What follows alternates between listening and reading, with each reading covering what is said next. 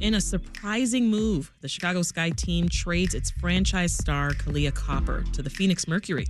Now, she's the last remaining starter of the Sky's 2021 WNBA championship team. And while this shocked fans, it does leave room for a new era of WNBA in Chicago.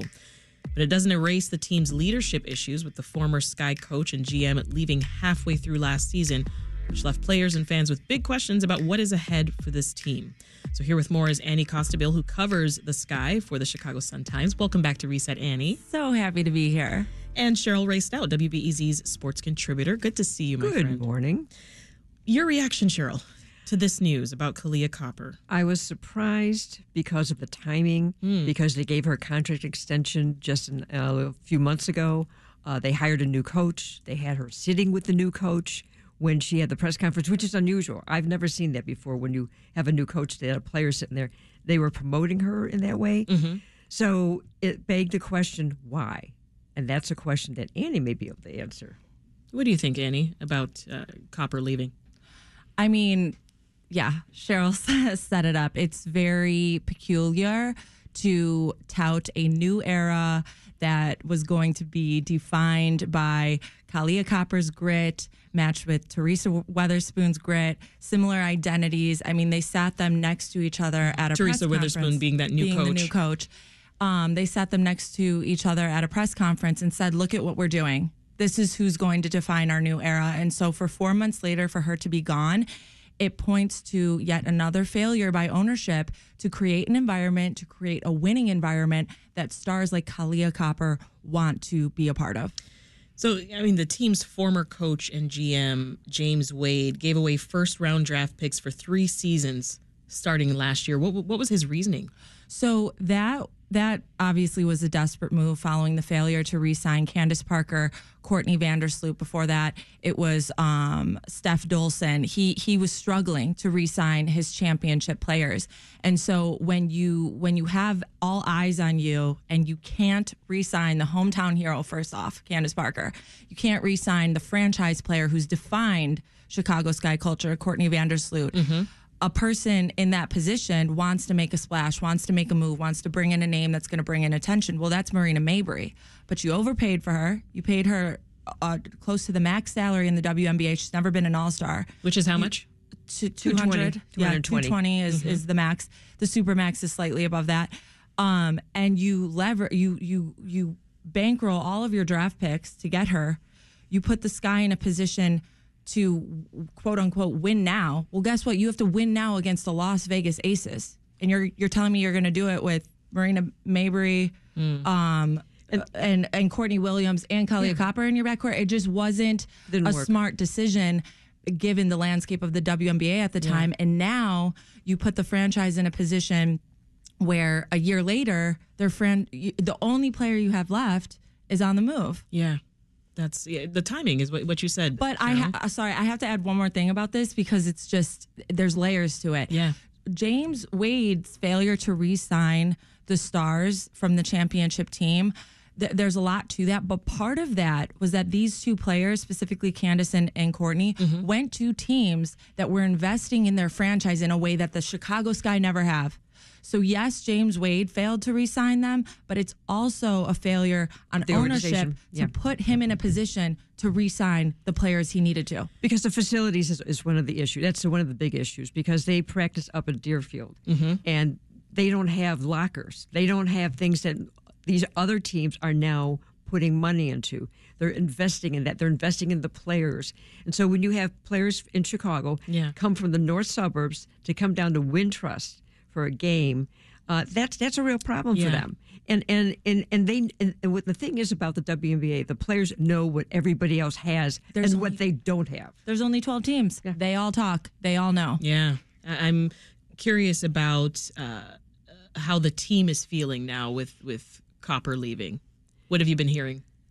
From players specifically? You're not hearing much. I mean, the only reaction is of disappointment. I mean, Dana Evans posted on her social media, this one hits different. It's tough, again, because mere months ago, they had this plan in place where Kahleah Copper was going to help them be led into the future. This year was not going to be great. The only way that they were going to really turn things around this year was if they were able to sign Skylar Diggins-Smith, Nneka Ogwumike, and potentially another free agent. They weren't able to do that. Why? Again, the Sky is not a place superstars want to be. And the interesting thing about not signing Skylar Diggins-Smith specifically, according to one of my sources, she was only interested in playing for Noelle Quinn or Teresa Weatherspoon. Right. You had a 50% chance of signing a player who lives or is from an hour and a half away, and you couldn't get her. And it's what the only thing I can say positive about the trade is they're getting back draft capital, something that James Wade gave away. They do get Phoenix's first-round pick, which is number 3 in this draft. Right. They do get to get some other draft picks in the future, but this is a chasm. And when I saw Alana Smith leave, you saw Courtney Williams leave, you knew that there's some other things in the offing that was going to go not right for this team. Yeah. And it's it's hard when you got the first time you have split the GM and the coach. Yeah. So he and what was interesting to do that the way they did it, because usually you get the GM first in place and then the coach. So the optics don't look great for this team in a lot of ways. And the thing is that. And when we had James Wade as both, I mean, was that a common? He was the last one to hold both positions. All the other teams have split that job up, and which because what he was doing, he was coaching in Europe during the collegiate season here, and he didn't have a lot of scouting going on here in the United States, which I think hurt him in a lot of ways. But he did rely on the players in Europe, which he did find some diamonds in the rough, like Rebecca Gardner and some of these other players. So you could say that was a positive for him.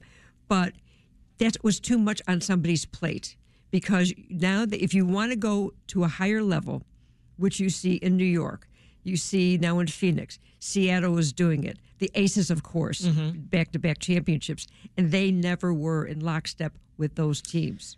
Kahleah Copper, she's alluded on social media that she's happy with this move. What has she said? She wanted this move. She asked to be traded. This was not something that the Sky did. I mean, she tweeted about being all in. Yeah, right? This is not something that the Sky did to regain control of the situation. This is not something they did because they no longer believed Kahleah Copper was the future of the franchise.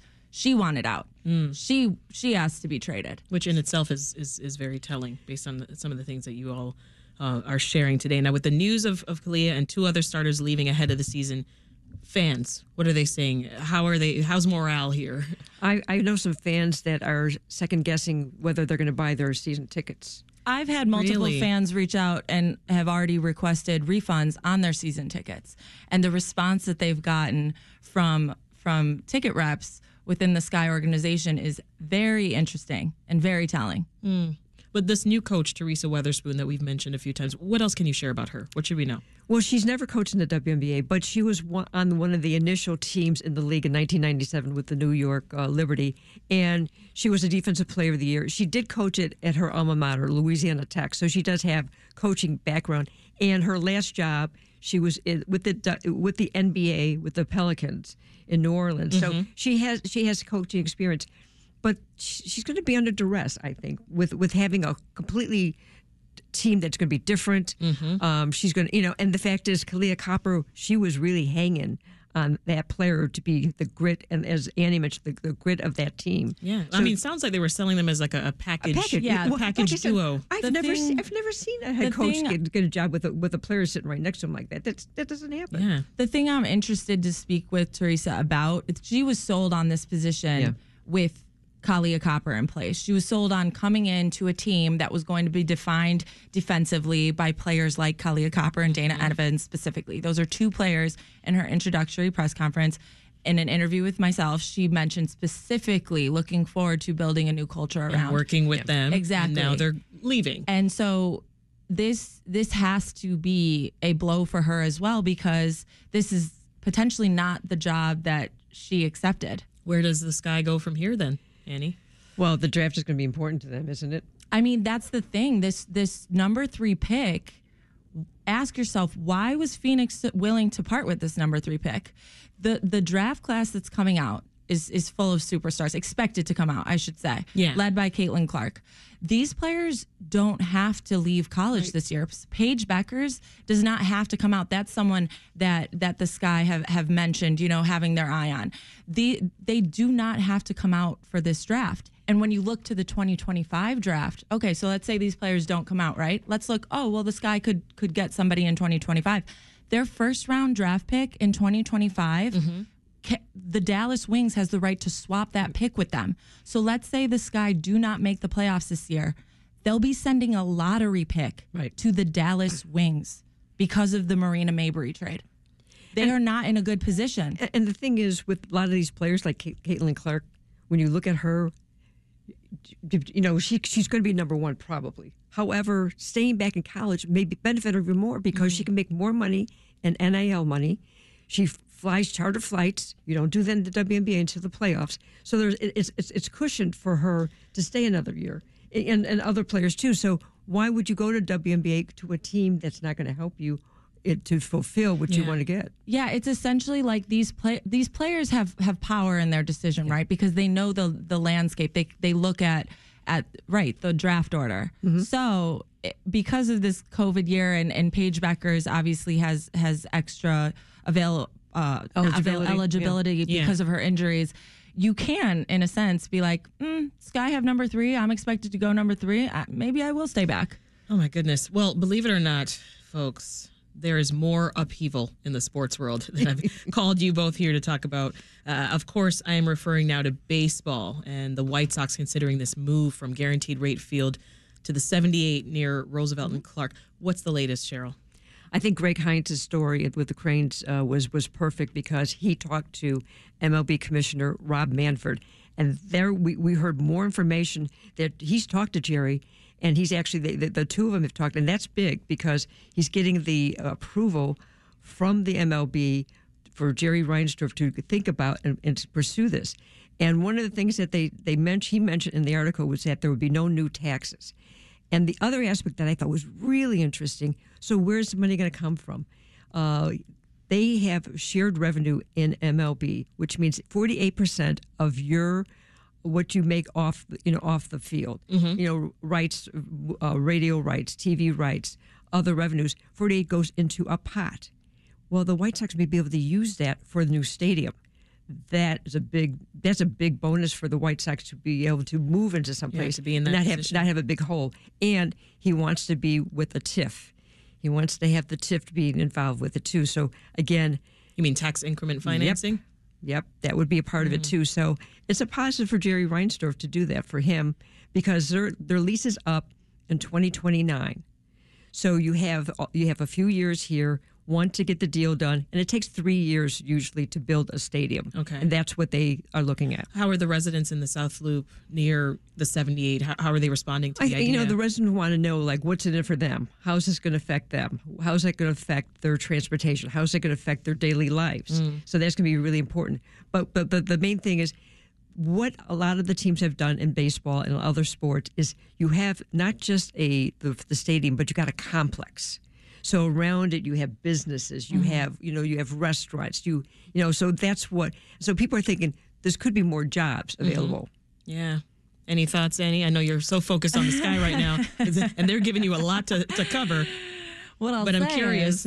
What I'll say is, look at the way Jerry Reinsdorf has been aggressive in making a move for his franchise, making a decision for his franchise. Like Cheryl said, these things take years to do. He's actively pursuing the possibility of doing something new. It's interesting. It's interesting to think how other owners could apply that same aggressiveness to their franchise. And the other thing I'll say about it is it's interesting to think about what the Cubs have done with Wrigley. Yes, and I think that was a telling point because until you saw the success that the Ricketts have had with the atmosphere around it, and the fact that's the blueprint.